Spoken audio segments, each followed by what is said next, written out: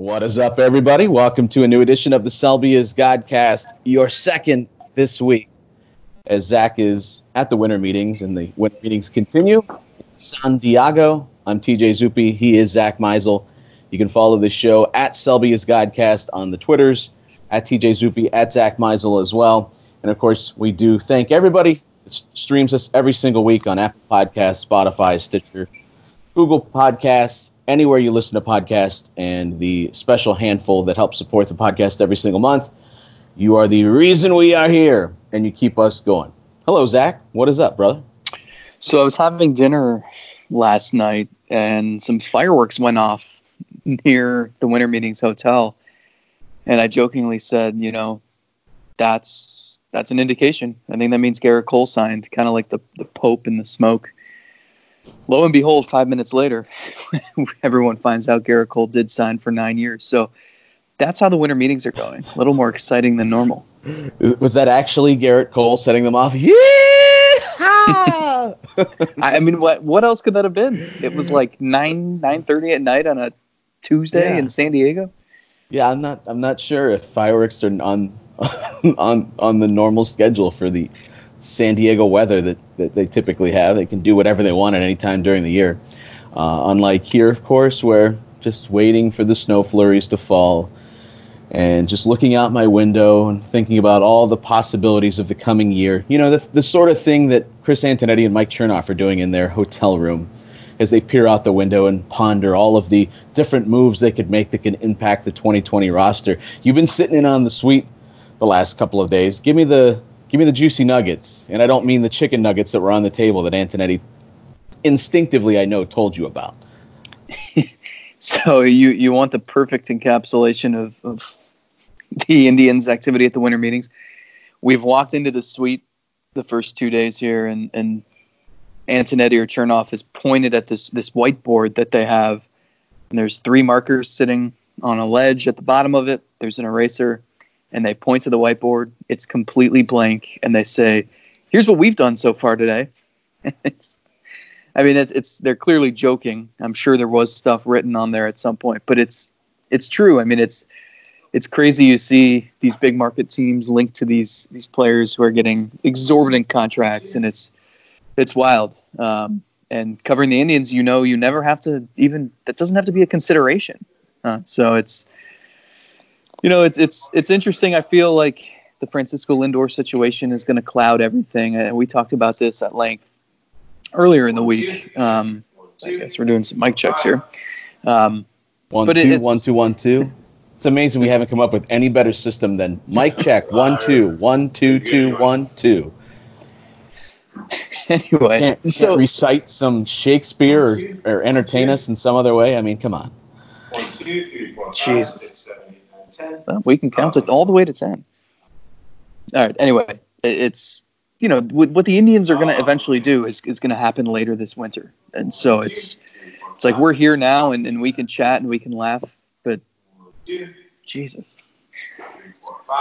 But we don't have to concern ourselves with most of the free agents and some of the trade targets. Yeah, or even knowing the ins and outs of luxury taxes and thresholds and the amount of money that you would have to spend to enter the second level. None of that stuff even remotely enters our minds at any single point. Usually it's just perusing other teams' top prospect lists and seeing what star on the Indians currently makes sense somewhere else. Unfortunately, has been the case for us for the past couple of off seasons. And we're not going to sit here and rehash all the Lindor stuff. You can go back to the last podcast. Zach kind of shared his thoughts on that and then wrote about it as well. But not to put words into your mouth, to wrap it up succinctly, I think your thought was either trade him now or don't fuck around, actually put some players around him. But you can't do some middle combination of both. Is that fair? Yeah, I mean, I understand the point of the organization, especially from the front office perspective, is let's get as many stabs at this thing as we can take, and it's perfectly fine and understandable, and it's working. And the way the farm system is shaping up and the young pitching they have, the glut of young infielders they have in the lower levels. I mean, things are working out to where they should have a pretty good team for the foreseeable future. I mean, this is going to sound outrageous to some people, but it's like, I think they plan to contend for the next 7 or 8 years, and that's not far-fetched, regardless of what happens with Lindor. However, you have a top 7 or 8 player in the league, and if you can't trade him and get a haul for him, and it seems like that's going to be really difficult, well, then just surround the guy with as good of a team as you can possibly do. I mean, it doesn't have to be $150 million payroll. It's just, if the opportunity arises and, I don't know, you can get Starling Marte at a trade cost that's palatable, like, don't let the $11 million salary stand in your way of doing that.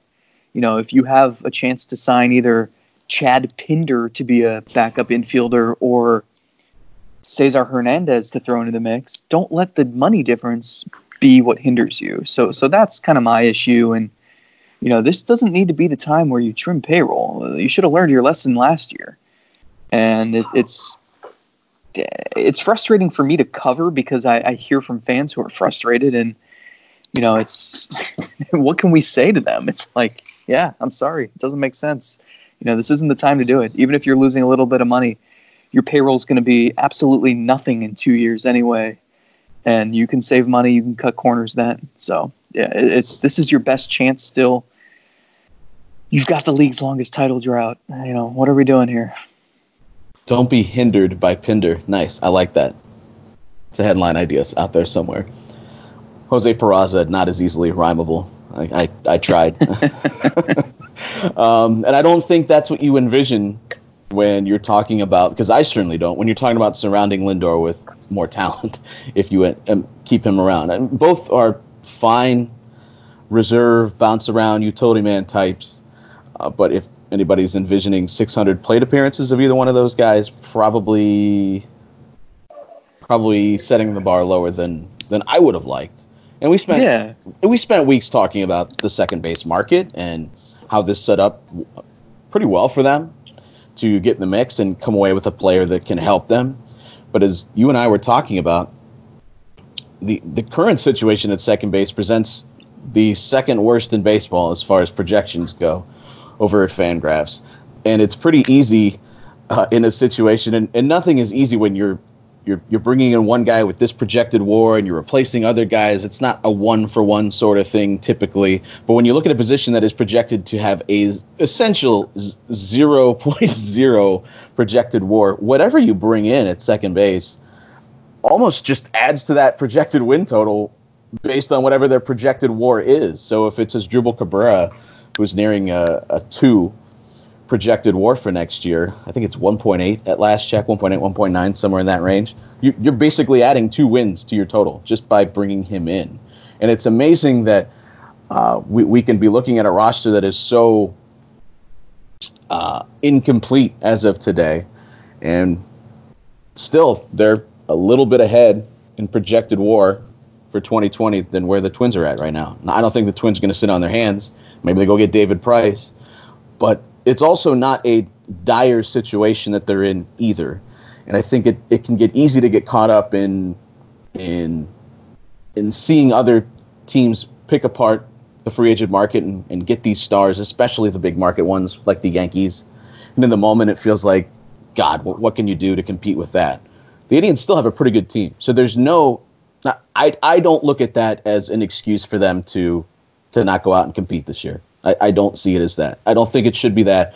And I think if you look at the World Series winners over the past 20 years or so, I mean, you have a lot of Yankees, you have Red Sox making it and winning it several times, but throughout that, there's also plenty of teams like the Nationals last year, which everyone kind of wrote off halfway through the year and just lost their star that found a way to go out and get it done. So I don't see that as, it should never be, despite all the inequality within the system and in ways the system could be better, I still don't look at that as the biggest a hurdle. I mean, you can clear a hurdle. I don't see it as something that's a complete roadblock. It should never be that way.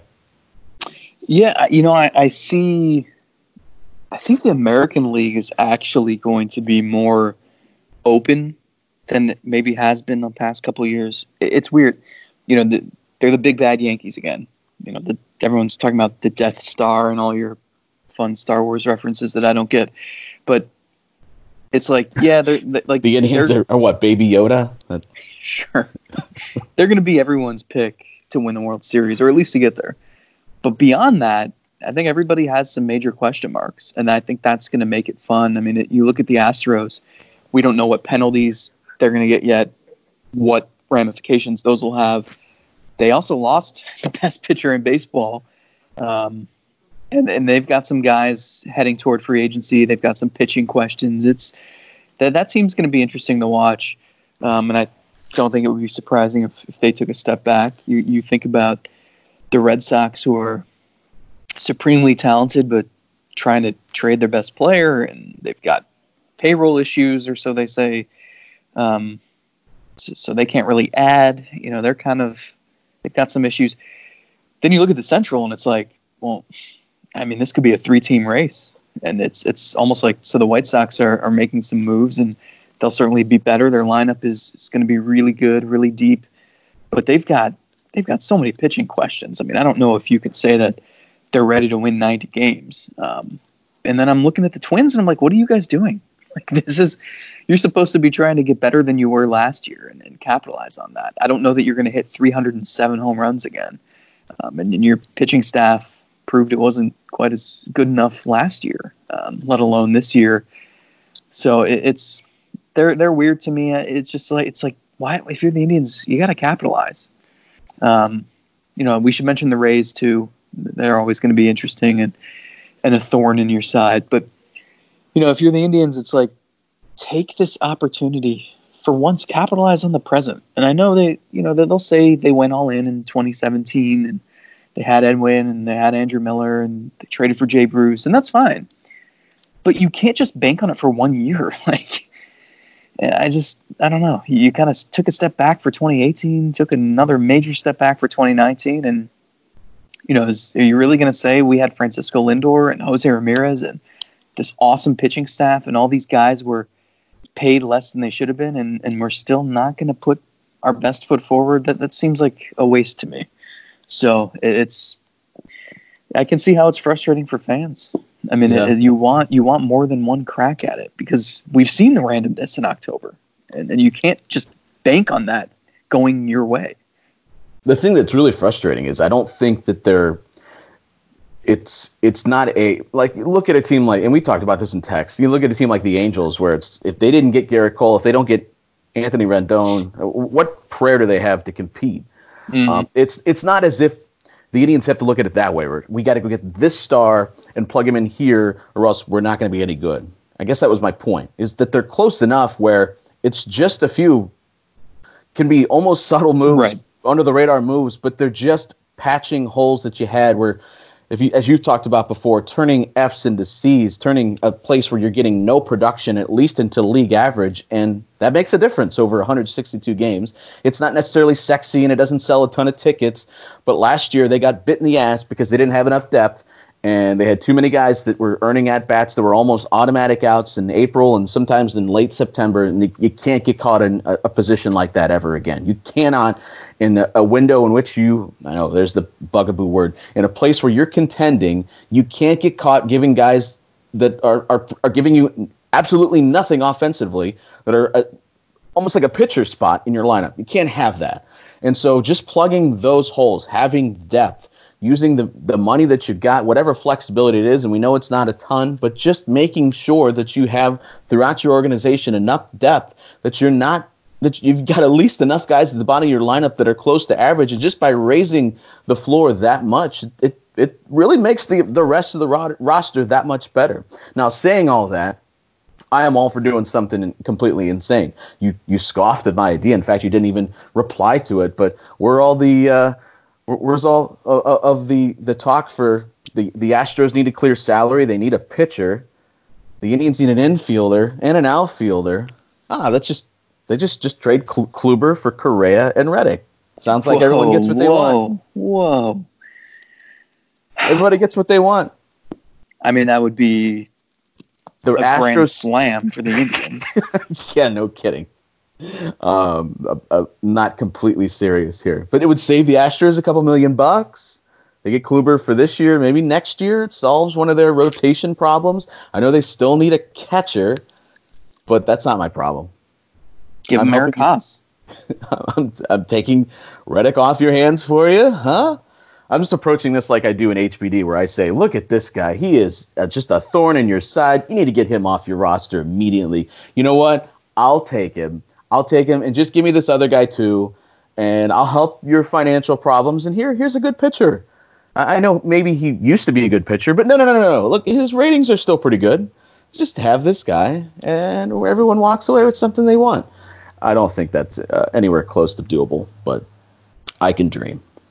No, I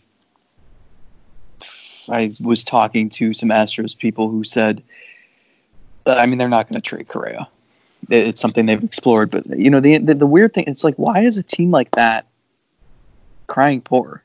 This is the weirdest sport where you have one big market team handing out a $324 million contract, another handing out a $245 million contract, a couple other teams saying that they've got to trade star players to get under the luxury tax because it's just, if they have to pay the luxury tax, that's just, oh my God, what are they going to do? And then you've got all these small market teams who are like, they don't even have to, think of the time they save knowing that there is no way in hell they're going to sign a free agent who costs more than $5 or $6 million a year. What is this sport? What are the dynamics of this? I don't know. It's just, it's like teams are playing in different leagues. Part of me believes when the Indians give us indications that they're at their capability money-wise, or that they lose money every single year, part of me can maybe understand where they're coming from, and then I read other things and I'm like, no way, you guys are just making money hand over fist. There's no way that you aren't just rolling in dough. So I don't know, and we've talked about this before, until somebody just sits there and opens up the books and shows us every single thing that they're doing, well, I don't always know what to believe. I can hear one thing and kind of compel me to one side of an argument, and then I see something else that I go, no, wait, no. There's no way that that's the case. Otherwise, why do so many people clamor to own Major League Baseball teams unless it's just I can get my ring and I can show it off at fancy parties? I don't know. And like I said, we just kind of operate with the speculative nature of diagnosing this, but well, no, that's the main point, though. What's the point? Why do you own a team? If I hate to just sound like this is Dolan bashing, because this is a baseball issue as much or more so. But it's like, you're a Cleveland native, you grew up an Indians fan, you certainly want to see them win a World Series. But if it's too much of a financial burden, well, what are you doing? Why do you own this team? That's the one thing I've never been able to get an answer on. Yeah. No, I don't know. And in fairness, those that point to the overall values of franchises, it's not fair to say, well, this team is worth, let's just throw a number out, $1 billion. And so you're getting a return on your investment because you only paid $200 million for it. Well, that's true. That's how an investment works, but you're not operating with that amount of money on hand. You don't get that money until you sell the team. So just as far as economics go, I don't think that's a good argument, but I also see... But you're going to get it, and no one's asking you to lose $50 million a year here until that day happens. No, I'm not defending. I'm just saying, let's... Chill. In the interest of Stop fairness... carrying their water. In the interest of fairness, let's point out how this works. It's not you don't get that money until you sell the team. Now, I have an economics degree from Ohio State, Now tell me about sunk cost. Well, sunk costs are what Nick Swisher and Michael Bourne were for 3 years. Yeah. Yes. So much so that them acquiring Spider-Man Chris Johnson landed him in the top 5 trades of the decade or whatever it was. Oh, man. That is a story that was fit for the Browns more so than the Indians, but I digress. What do you think the signings of Strasburg and Cole have done to the Corey Kluber market? I think there will soon be interest. I think we still need to see where Bumgarner, Ryu, those guys end up. But the one thing I don't know is I just don't know if it's going to be enough to convince the Indians to make the move now. I think there will be teams calling, but you're asking them to pick up $17.5 million this year, which is fine. I mean, we've both agreed. We talked about this last time that that's perfectly reasonable. He would probably get something like that on the free agent market, but to be able to convince a team to take that and give you something of value, that's going to be tough because I think I don't think they're scared off by the injury, certainly, because it was a freak thing. It had nothing to do with his pitching. Yeah, I mean, it's about how he was pitching before that. Exactly. And you would potentially worry about. But I mean, if you look at it, as far as the money goes, let's just say the projection, which is 3.4 for next year, WAR, wins above replacement over at Fangraphs. If you just went by, and this is before the Strasburg and Garrett Cole extravaganza, it was about, I think Eno Saris had put it at about $8 million per one WAR in free agency. And so if that's the case, if it's 3.4, then you're still you're still not matching what he is owed next year. You're still creating some surplus value for yourself if you're buying into it being $8 million per one WAR and him being a projected 3.4. Sure, it's just how this works. I mean, they'd be selling at a low point, and it's tough to recoup that value. And they may decide it makes more sense to trade him in July, similar to what they did with Trevor Bauer. They may determine it makes sense to keep him for the year and pick up his option for 2021 and trade him a year from now. They may decide to keep him and trade a young starting pitcher instead. So they have options that gives them some leverage. And I think once some of these free agents sign, a couple more of them, I think there will be phone calls. The problem, too, is some teams that would make sense are in your division. I think the Twins and White Sox would be good fits for him. But I don't think you're doing that. So it's a little tough. I hate that. If you think you're winning the trade, then make the trade. I agree with you, but the White Sox aren't going to overpay for a guy when they're trying to beat that team. I probably would have agreed more with you before Strasburg and Cole came off the board. I guess when there's that lingering possibility that those guys are still out there, and maybe they're in the back of your mind, you think, I can go get that guy that's a star-level pitcher. I'm not nearly as desperate. I guess my point team like here, the Angels now, where they get left and they don't come away with Cole, and maybe they don't get Rendon, and they still need pitching because their pitching is just a mess going into 2020. Do they get more desperate?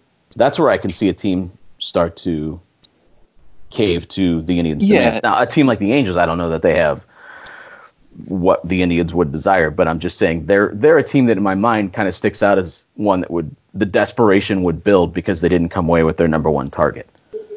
Yeah, so let me clarify what I meant by the division thing is you're right. If you think you're winning the trade, you certainly make the move regardless of whether they're in your division or not. We've talked about this before, and yeah, I mean, we've talked to front office people, and it's like it's strengthening, thing, even though it shouldn't be. It's strengthening them, but if you think you're winning it, then you're weakening them at the same time. If you're the team trading for Kluber, you understand there's a lot of risk, and that you might not be winning that trade.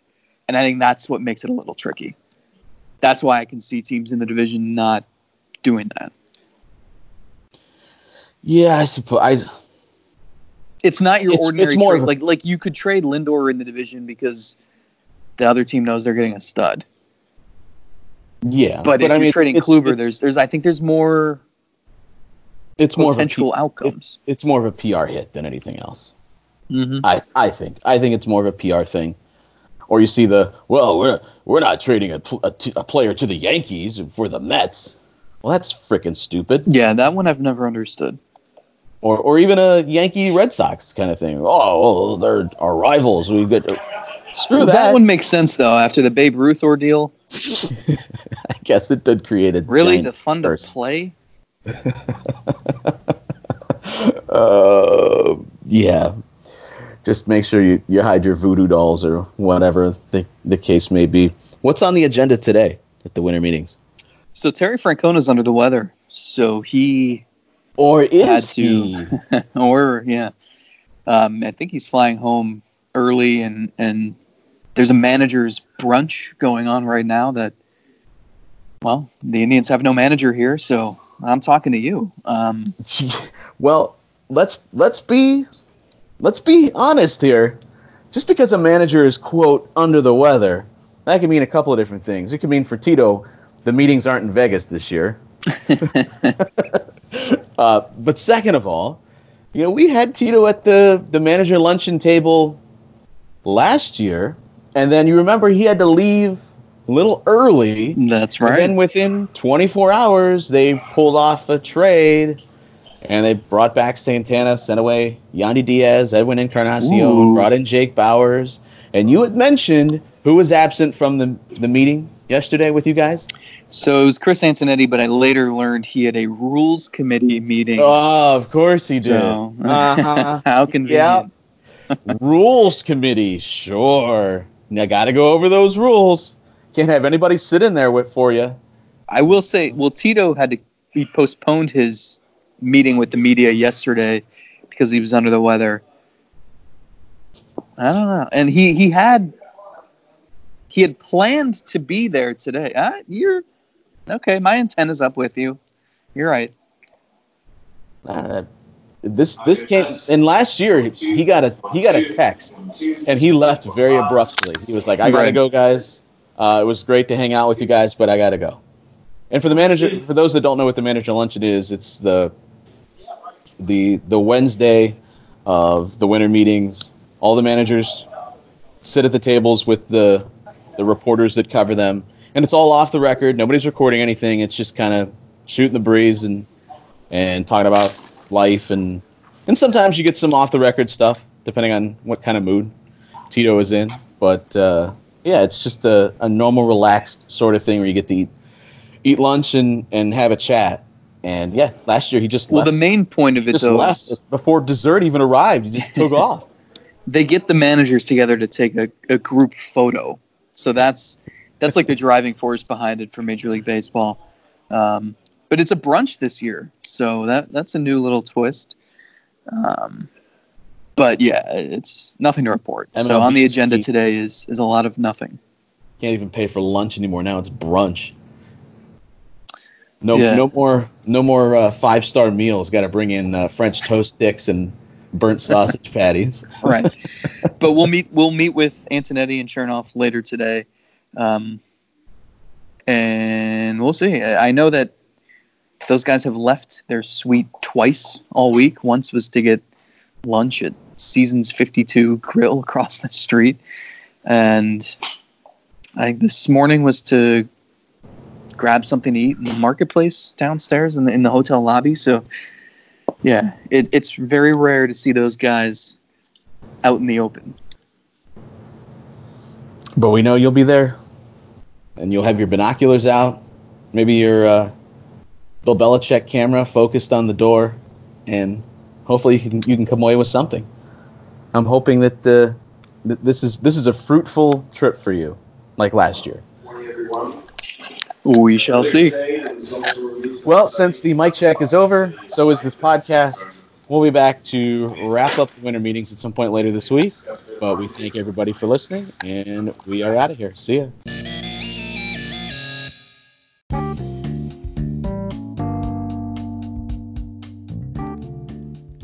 The Selby is Godcast, featuring Zach Meisel and TJ Zuppe, is presented by our supporters at Anchor. To help support the podcast, visit anchor.fm/SelbyIsGodcast. You can subscribe to the show on Apple Podcasts, Spotify, or wherever you listen to podcasts. And if you like what you hear, we sure hope you do, be sure to leave us a 5-star review. And if you have suggestions, drop us a DM on Twitter @SelbyIsGodcast. Thanks for listening.